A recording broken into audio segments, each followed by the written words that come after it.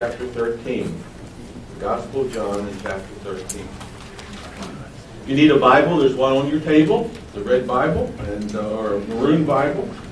And that's the same translation that I'll be teaching from. I am using the New King James Bible. That's the Bible that Dr. Criswell taught from, so keeping that tradition in this class. And I had someone come up to me earlier and ask if I wanted to say a word about Baltimore. Because I'm from Baltimore. And all I can say is that Baltimore hasn't changed since I left it at the end of 1982. So it's just exactly the way it was. Always been a troubled city. And if you've ever watched the cable show, what was it called? The Wire. The Wire. I haven't seen The Wire, but I heard that it's very accurate. Anybody see The Wire? A couple of you have seen The Wire. Well, if you've seen it, you never forget it. So. And you would know you wouldn't want to live in Baltimore. Is that true? That is true. That's right. Okay. So anyway, we're in the Gospel of John. We're in chapter 13. And chapter 13 through 17 makes up an entire section of this Gospel, and it covers one day in Jesus' life. The scene is the Last Supper. The meal proper, meaning the eating of the meal, is over, and now Jesus is teaching the apostles. He's washed their feet. Judas has left the scene to betray Jesus. And now Jesus begins his last teaching to the remaining 11 apostles. And in this section that we're going to cover today, we're going to begin in verse 31, you're going to see verses that you recognize, such as, "Let not your heart be troubled. In my Father's house are many mansions." And you're going to discover that maybe what you thought these verses meant, that's not what they mean. In fact, when you get through, as we go through this passage, you're going to discover that the apostles themselves were confused when Jesus taught this. So it amazes me when Christians right today have the answer. I know what it means. Well, maybe you don't know what it means. You know? And in fact, in this section, you'll see that Peter chirps up and he says something. Of course, he makes a fool of himself. And then Thomas says something and he makes a fool of himself. And then a third apostle, Philip, chirps up and makes a fool of himself. They have no idea what Jesus is talking about. It's like he's talking to the wall. Okay? So let's see if these verses mean what you think they mean. Okay?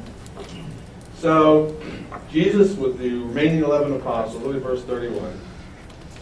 He says, so when the apostle John is writing, he says, so when he had gone out, that's Judas Iscariot, he leaves, Jesus said to the remaining 11, now the Son of Man is glorified, and God is glorified in him. Now, what in the world does that mean? Now the Son of Man is glorified, and God is glorified in him. Well, there are several key words in that verse, and the first key word is the word glorified. And it comes from the root word of the Greek, doxa, from which we get our word doxology. And it means honor or praise. And when you sing the doxology, how does it start off? Praise God, right? So that's what the word doxa means. So Jesus, first of all, says, now the Son of Man is going to be praised or honored, and so is God, the Father, going to be praised and honored. Okay? Now the second key term in verse 31 is the term Son of Man. Do you see that? That's how Jesus identifies himself.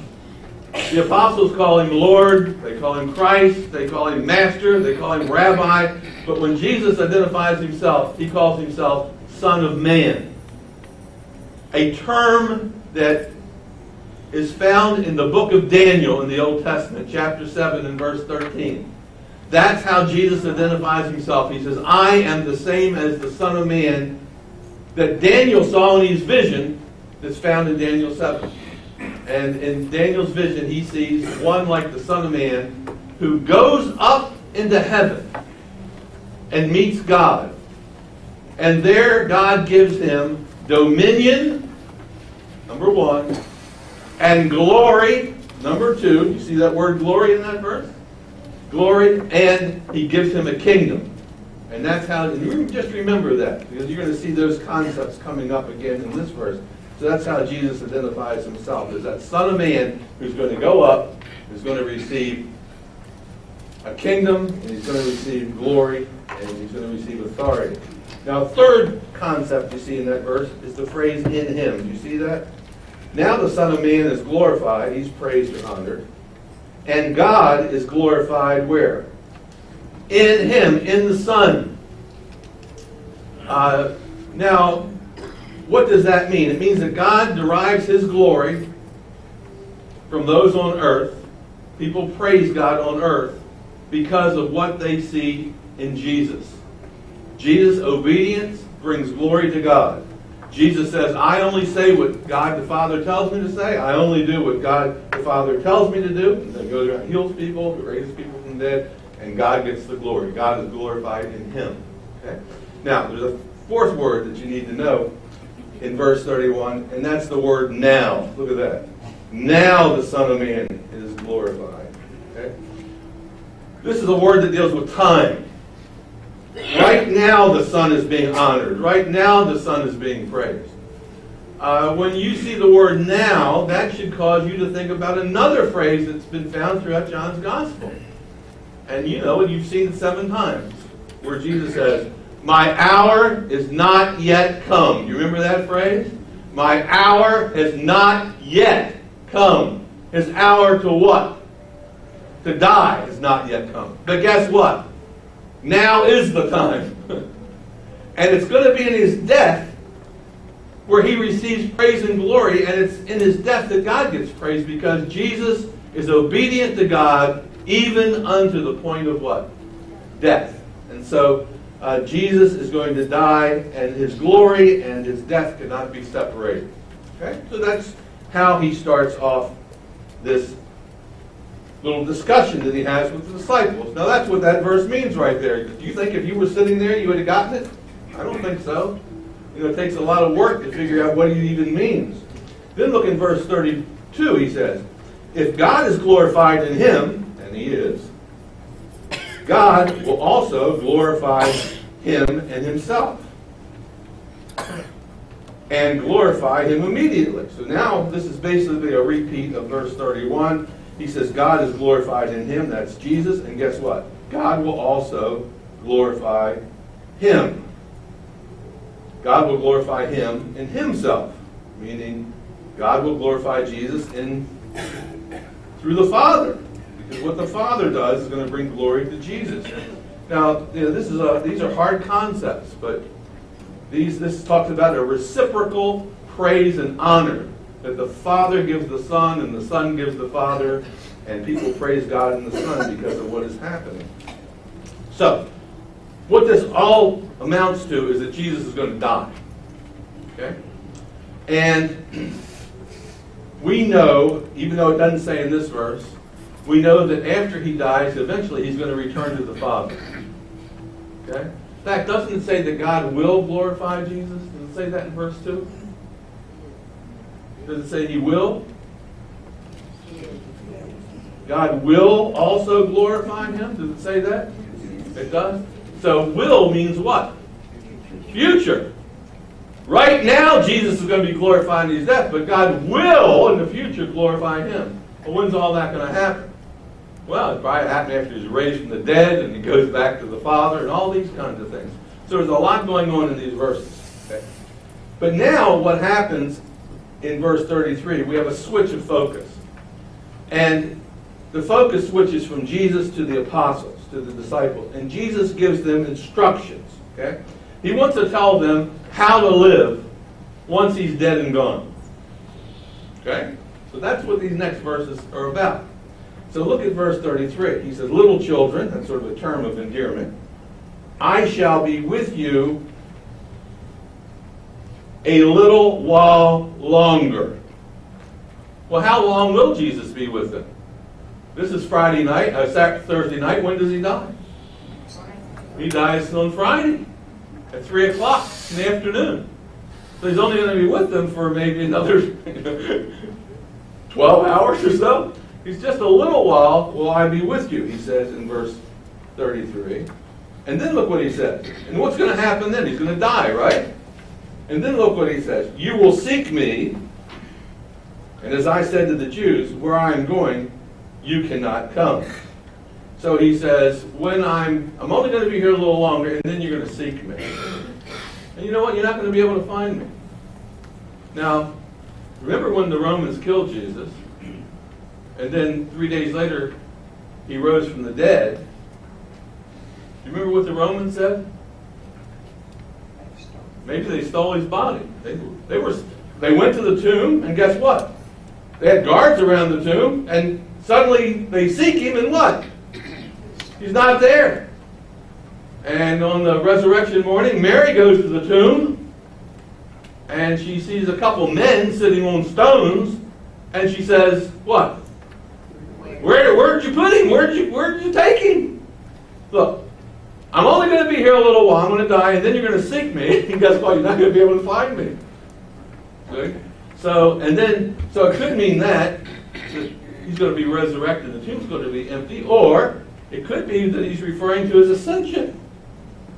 Remember when he ascends 40 days later? What Acts 1 said? It says the apostles stood looking up. And the angel said, why do you stand gazing into heaven? Well, we're trying to seek him. Where is he? Where is he gone? So it could be referred to that. But it definitely refers to his death and possibly his resurrection and his ascension. Okay? But either way, death is involved. So he said, little children, I shall be with you a little longer, and you will seek me. And as I said to the Jews, watch this, where I am going, you cannot come. Now, where is he going? First of all, where is he going? Where's he going to go first? He's going to go, right, he's going to go to the cross and he's going to die. Now, if that's what he means, and I think it is, because you'll see when we get through here, he says in verse 33, where I go, you cannot come. Now watch this. So I'm going to go somewhere, and guess what? He might mean I'm going to die, I'm going to go to heaven, whatever he means. It's a little confusing, but guess what? Wherever I'm going, guess what? You can't come. Well, what should we do then, Lord? Well, I've got something for you to do. So look what he tells them to do in verse 33. So now I say to you, a new commandment I give to you, that you love one another, as I've loved you, that you also love one another. So Jesus says, I have something for you to do. Here are the instructions. Once I'm gone and you can't find me, and you can't go where I am, I want you to do something. I want you to love one another. And he calls it a new commandment. You see that? In the Old Testament, why is it new? Weren't people told in the Old Testament to love your neighbor what? As yourself? What makes this new? Because he doesn't say here to love your neighbor as yourself. He just says to love one another. And he says, do it like I did it. That means love each other above yourself. More than yourself. Not as yourself. More than yourself. So Jesus dies for us. So, number one, it's a new commandment because it has a new dimension that we're to love each other above ourselves, without regard to ourselves. It's also a new commandment in verse 34 because this commandment has to do with the new age. The new covenant that's being established through his death. The old commandment to love one another as yourself came under the old covenant, came under the law. This is a new covenant for a new age, for a new commandment for a new age or a new covenant. Look at verse 35. And by this, and this is a verse we all know, by this, by what? That you love one another. All people will know that you're my disciples if you have loved one for another. That's the identity marker of a Christian. This is the proof that you're a Christian. This is the proof that you're born again. This is the proof that you're a member of God's kingdom. that you love one another. It's not, here's how all men will know that you're my disciples, that you believe in the virgin birth. Is that what it says? Does it say that? That you believe in the Baptist faith and message. Does it say that? That you have a certain theory of communion. Does it say that? That you hold to only one way of baptism. Does it say that? No. What's the evidence that you're a believer, that you're a disciple of Jesus? That you love one another. John in his epistle says, he who is born of God loves. That's the one evidence that we are God's children, that we're born again. Okay? So, Jesus says two things. If I would summarize these verses, number one, I'm going somewhere where you can't go. I'm going to die, and you're not going to die right now. So, in the meantime, I've got something for you to do. Love one another. So, I would say that's very important, right? Love one another. So, Peter opens his mouth. And when he does, he finds his foot in it. It's not unusual, is it? So, look what Peter says. Peter said to him, Lord, what a great new commandment. Let me get at loving one another. Is that what he said? No. Lord, where are you going? It's like everything Jesus just said here has gone in one ear and out the other. He's not concerned about loving one another. He's curious. It's like us. Look, what should we be doing? Loving one another. But we want to, when's the Lord coming? Well, they just want to know, where are you going? We have all these kinds of curious questions. Here's what we're supposed to do. Peter doesn't pay any attention to it. He's more concerned about where's Jesus going. Okay? So it shows he doesn't have a clue what Jesus was talking about. Right? If he knew where Jesus was going, he wouldn't have to answer this question. Now, if I said to you, where's Jesus going? And David said, well, he's going to heaven. That means David knows more than Peter. Because guess what Peter says? Where are you going? Jesus said, I'm going somewhere. Peter says, David says, well, he's going to heaven.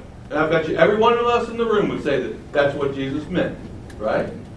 But obviously, Peter doesn't understand that, or he wouldn't have said what?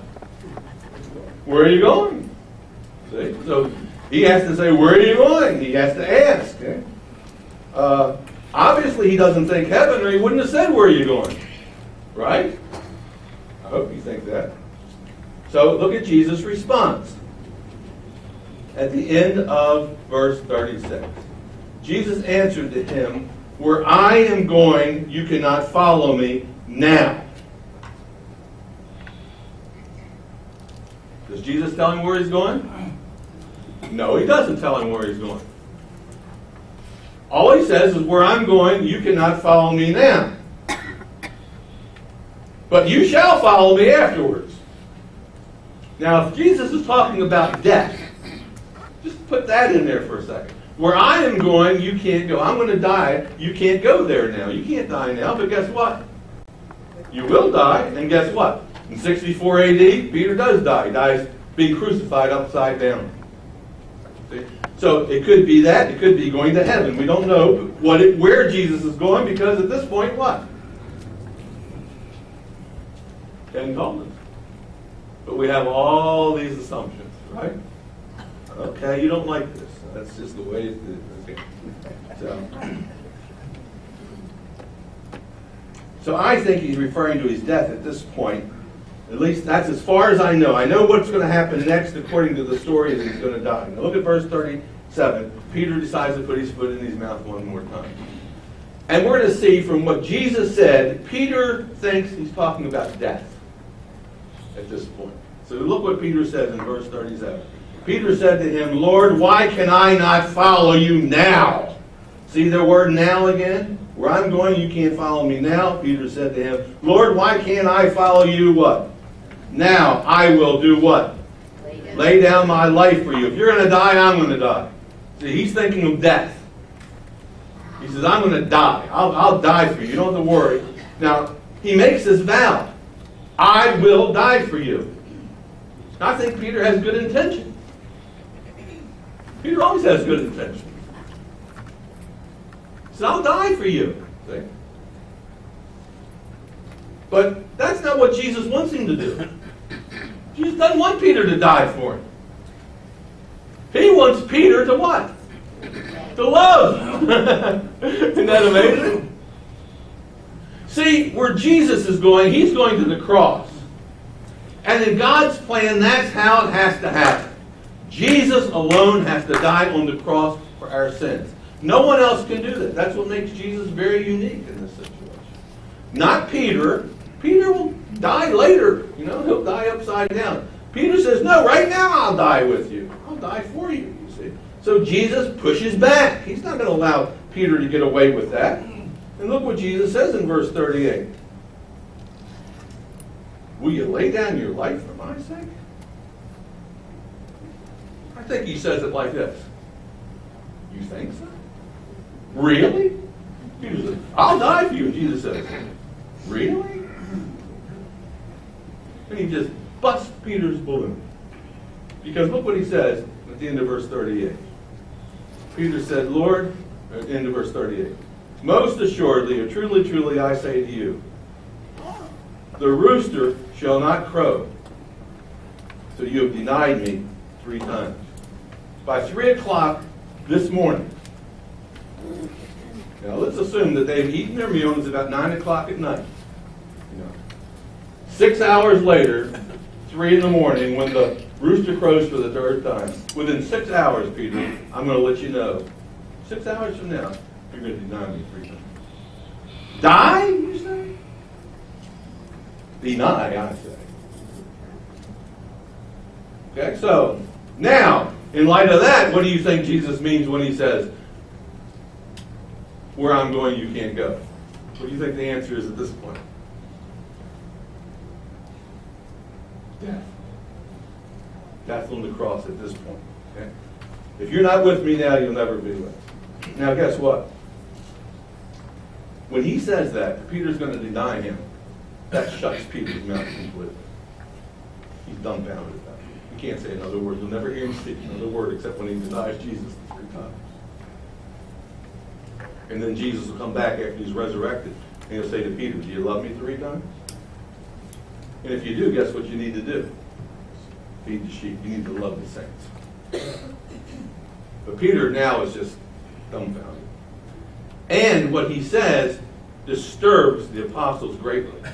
I think that when Jesus says to Peter, look, before the rooster crows in the morning, you're going to deny me 3 times, it's possible that the other 10 apostles might be thinking, this is the guy that's going to betray me.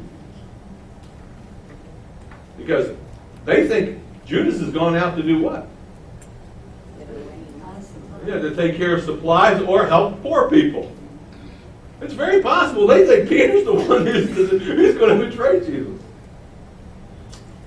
So anyway, that ends the dialogue with Peter. Okay, so because they're disturbed, Jesus has to give them all a word of encouragement. Look at verse 1 of chapter 14. He says, let not your heart be troubled. Stop worrying. Hey, look, stop worrying. Stop fretting, he says.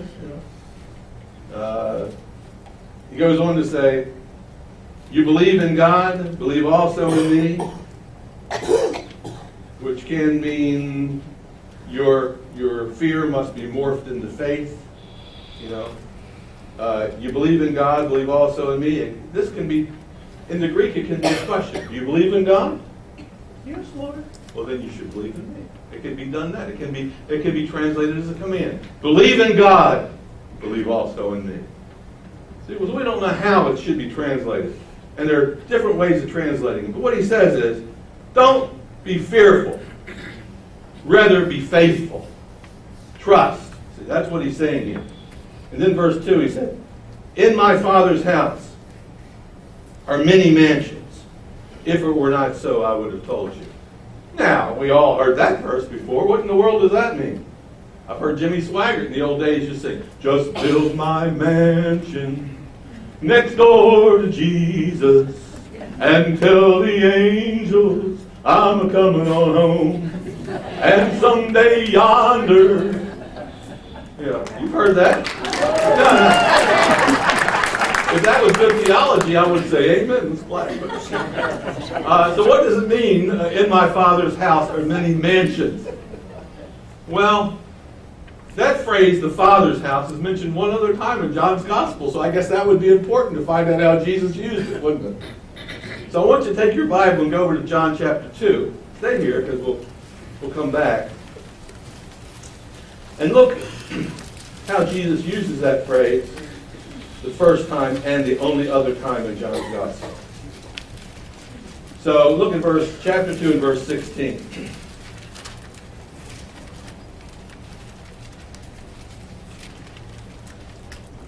And Jesus said to those who sold doves, "Take these things away. Do not make my" what? Father's house a house of merchandise. So there's the only other time the phrase Father's house is mentioned by Jesus in John's Gospel. And in that case, Father's house means what? The temple. Now we know that Jesus has condemned the current temple. He's cleansed it, right? So he might not be talking about that temple. So what temple is he talking about? He's still talking about a temple. Well, there are two temples that I think that he could be referring to. This is why it's not so easy to figure out these verses. One is the heavenly temple. Remember Isaiah chapter 6? He has a vision. He says, "I saw the Lord high and lifted up, and his train filled the temple." And there were seraphim and, all this. And that's where the Lord says, who will speak for us and who will go? And Isaiah says, "Go for me." So there is a heavenly temple. But also, the church is referred to as the temple. 5 or 6 times the church is called the temple of God. Twice in 1 Corinthians. In Ephesians it's called the temple of God. Several times the church is called the temple of God. So, we're not sure, what he's talking about at this point, which temple. But he said, "In my Father's house there are many mansions." Now, that's a very poor translation. I like it. Sounds good when you read it, but it doesn't really do justice to the translation. So, to the text. So, it should be, "In my Father's house are many residences, many places to live." Okay. Now, who lives in the temple?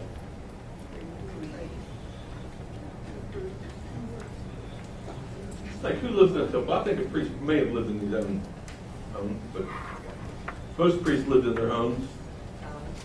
Yeah, that's God's house. Didn't he call it his Father's house? Who lives in that house? God lives in the house. That's what the Jews believed. God lived right there in the temple. Right? Even in the Old Testament, God told the Jews to build a little tabernacle, and he would come and dwell with them whenever they stopped. That's where God lived. They didn't live there. Solomon builds a temple, and God's presence comes down in the temple. That's God's house. That's where he lives. We don't live in the temple. God lives. That's where it's his residence. He lives in the church. I don't live in the church. Do you live in the church? No, I don't think I live in the church. We are the temple of God, aren't we? We're the temple of God individually, and guess what? God lives in us. The church is the temple of God, and God lives in the midst of the church, the Scripture says. So, the temple usually refers to God's residence. And he says, I'm going to go. "In my Father's house are many mansions," in verse 2. And if it were not so, I would have told you. I would have told you, "I go to prepare a place for you." Now look at this. "I go to prepare a place for you." Now the indication is that Jesus is going to go into his Father's house. And that remember when Jesus was 12 years old? Parents found him in God's house on earth. Indication is Jesus is going to go up into the temple. He's going to go with God through his ascension, his death, resurrection, and ascension. And when he gets there, he says he's going to do something. Look what he says. "I will go and prepare a place for you." Now, what do we assume when we read that? That he's preparing a place for us in heaven? Is that what we normally assume? Well, I know he's going to heaven. I know when he's going to heaven, he's going to prepare a place. But is the place that he's preparing for us in heaven, or is he doing the preparation in heaven? But he's preparing another place for us. Very difficult passage of Scripture. Well, the same concept is found over in Deuteronomy. So I want to show you one other passage before we finish this out, okay? Because this is the same language that is used, Genesis, Exodus, Leviticus, Numbers, and then Deuteronomy. And go to Deuteronomy chapter 1. This is the exact same language found in the Old Testament when Moses leads God's people to the Promised Land. It's taken almost verbatim out of that. Okay? So when you get to Deuteronomy chapter 1, go toward the end of the chapter and find verse 33. Deuteronomy 1:33.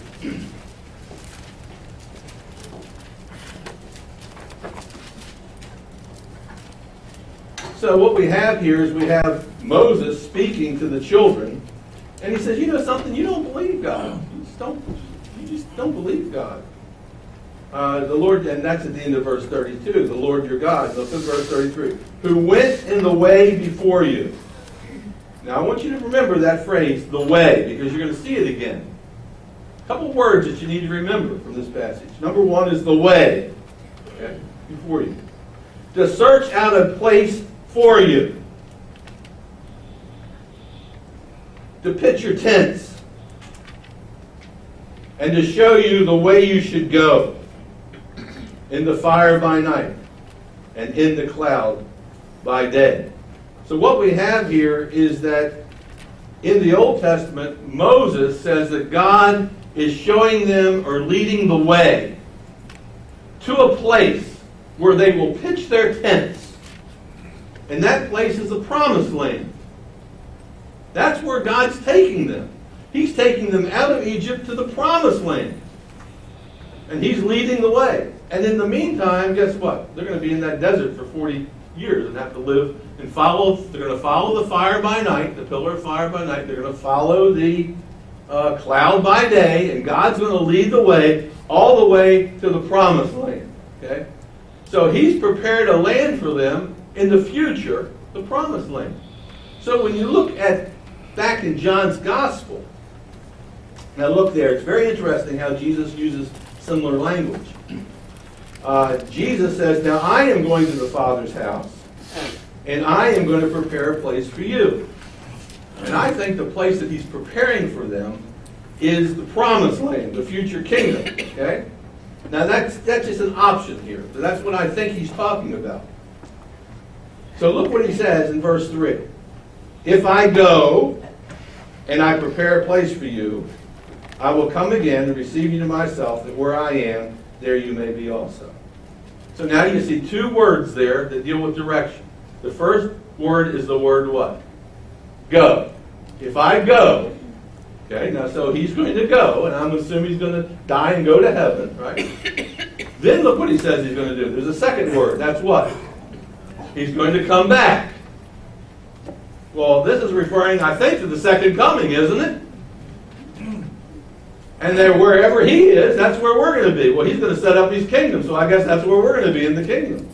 So I don't think he's talking about heaven. I think he's talking about coming back, setting up the kingdom, and that's where he's going to be and we're going to be. In fact, you know what else? God's going to be there too. Scripture says that in Revelation 22. And then look at verse 4. And where I go, now he's going to talk about right now, where I go and the way, you know. I've talked about these kinds of things before. You should know this. Okay? And where is he going to go? He's going to go to heaven. How does he get there, by the way? First he has to what? Die. And then what? Does he go to heaven immediately when he dies, or does something else have to happen? And he's going to be raised, and that's when he really goes up, and they're watching him go up. So he's going to go. So you should know all this. Now look what Thomas says. Thomas said to him, Lord, we do not know. And how can we know the way? That phrase, way. Lord, we do not know. Jesus said what? You know. What does Thomas say? We don't know. Now who's right? Well, Thomas should know, but he doesn't know. So it tells you that Jesus is talking, and guess what? The first person, Peter, doesn't know what he's talking about. He can't figure out what Jesus is talking about. Now, Jesus starts talking about going to heaven and the way, and guess what? Thomas says, what? What are you talking about? Isn't it amazing how Christians have it all together? We understand it all, don't we? Peter doesn't know what he's talking about. Thomas doesn't know what he's talking about. I don't know what I'm talking about. So look what he said. Lord, we don't know. Now, there's a contradiction if there ever was one. Jesus said, you do, and he said, we don't. Okay? And how can we know? The way. How can we know the way? Now remember what we just saw back in Deuteronomy.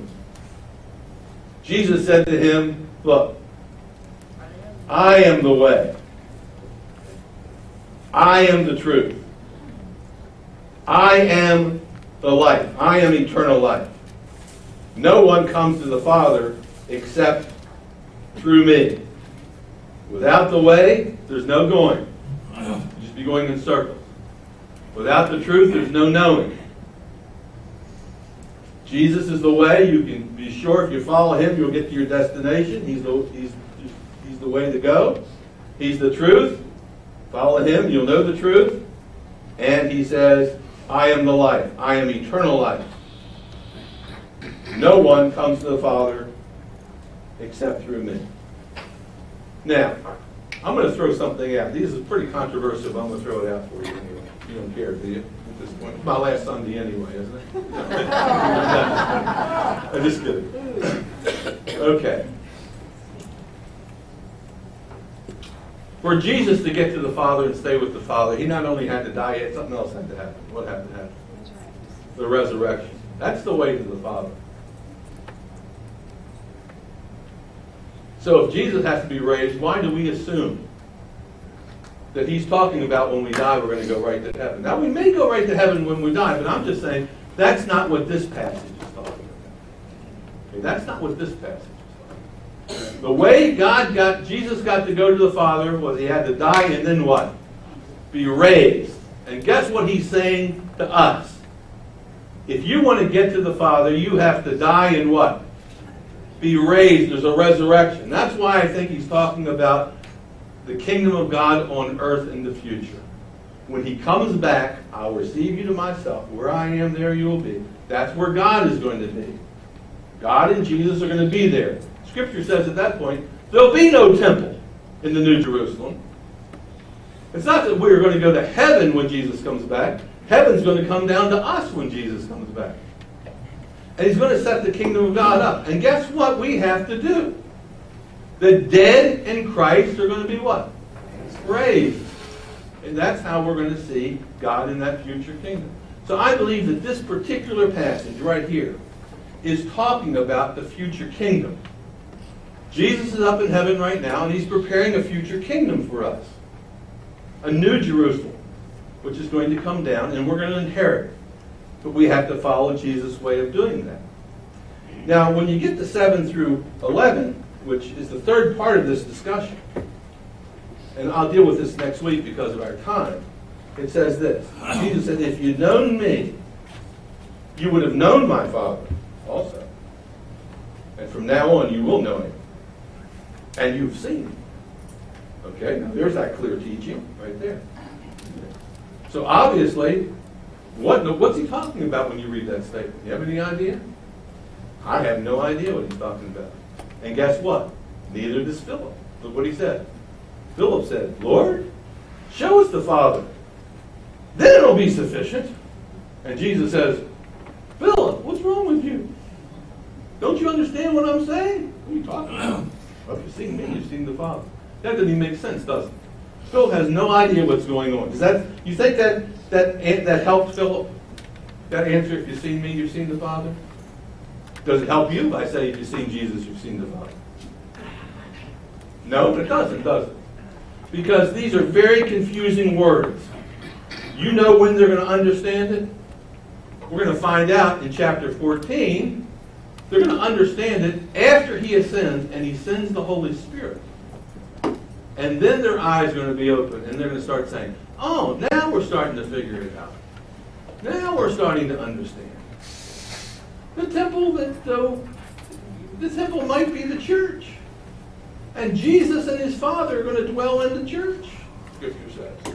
Maybe that's the temple he was talking about. And that's why they start preaching about the church. Once Jesus ascends. And when was John written, by the way? 95. What's happened to the Jewish temple? It's been gone for 25 years. So when we have the mention of the temple and that God's going to dwell in the temple, in their minds, guess what temple they're thinking of? Temple of the church. See how they're starting to think? So that's what's happening. And so we're going to pick it up next week, and we're trying to figure out all this.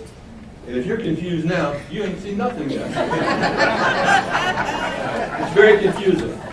It's not as easy. What I want to say is it's not as easy as many people make it to be. It's just not. That's why the apostles are totally confused.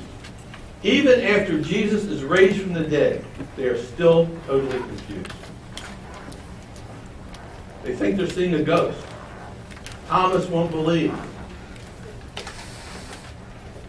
Even after Jesus is raised from the dead, Peter and the disciples go back fishing. They say, we're going to get out of here. We're going to go back to our fishing business. They are not committed at that time. They do not know what's going on. They are totally confused. Scripture says in Matthew that he appeared to them, to the 11, and some doubted, even after the resurrection. It's not until the Holy Spirit is given that things begin to crystallize and things begin to make sense. So what I wanted to say at this point is that Jesus here is talking to the apostles before his death. They're not getting it. They're not going to really get it until the Holy Spirit is given. And that's what the rest of chapter 14 is about the giving of the Holy Spirit and how everything then will be clarified. And there won't be confusion anymore. Now, what we have is we have had Peter talk up, we've had Thomas talk up, and next week we're going to see Philip talks up. They speak up. There's 8 others who don't speak up. I think he's stopping at 6. They have better sense than these. They don't speak up because it's very confusing. So anyway, that's what we'll pick up next week. Lord, I thank you that we can deal with hard text that we've heard all of our lives and make assumptions on. And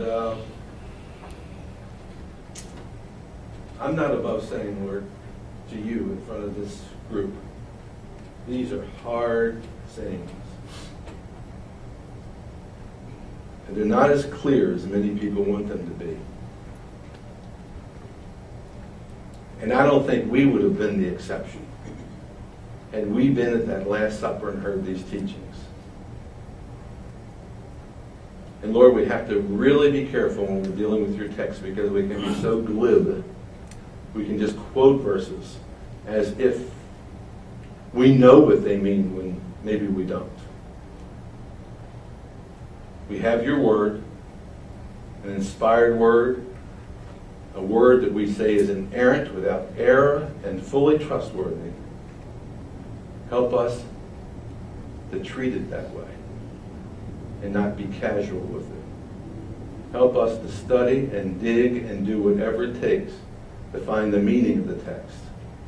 And even then, sometimes, Lord, we have to throw our hands up and say, we're just not sure. So, Lord, help us this week as we look over the text again and again, and as I study, help me try to understand these verses. Very important words that Jesus gave to the disciples. His final words on earth to his disciples. Help us to take it to heart. Help us to realize, despite all the controversial portions of this text, which seem to confuse Peter and Thomas, there's one truth that's crystal clear. Between now and the time you set up the kingdom, we're to do something. We're to love each other. So help us not to focus our attention on all these peripheral issues and focus our attention on doing the one thing that you commanded us for this new age in which we live. Help us to love one another. In Christ's name, amen.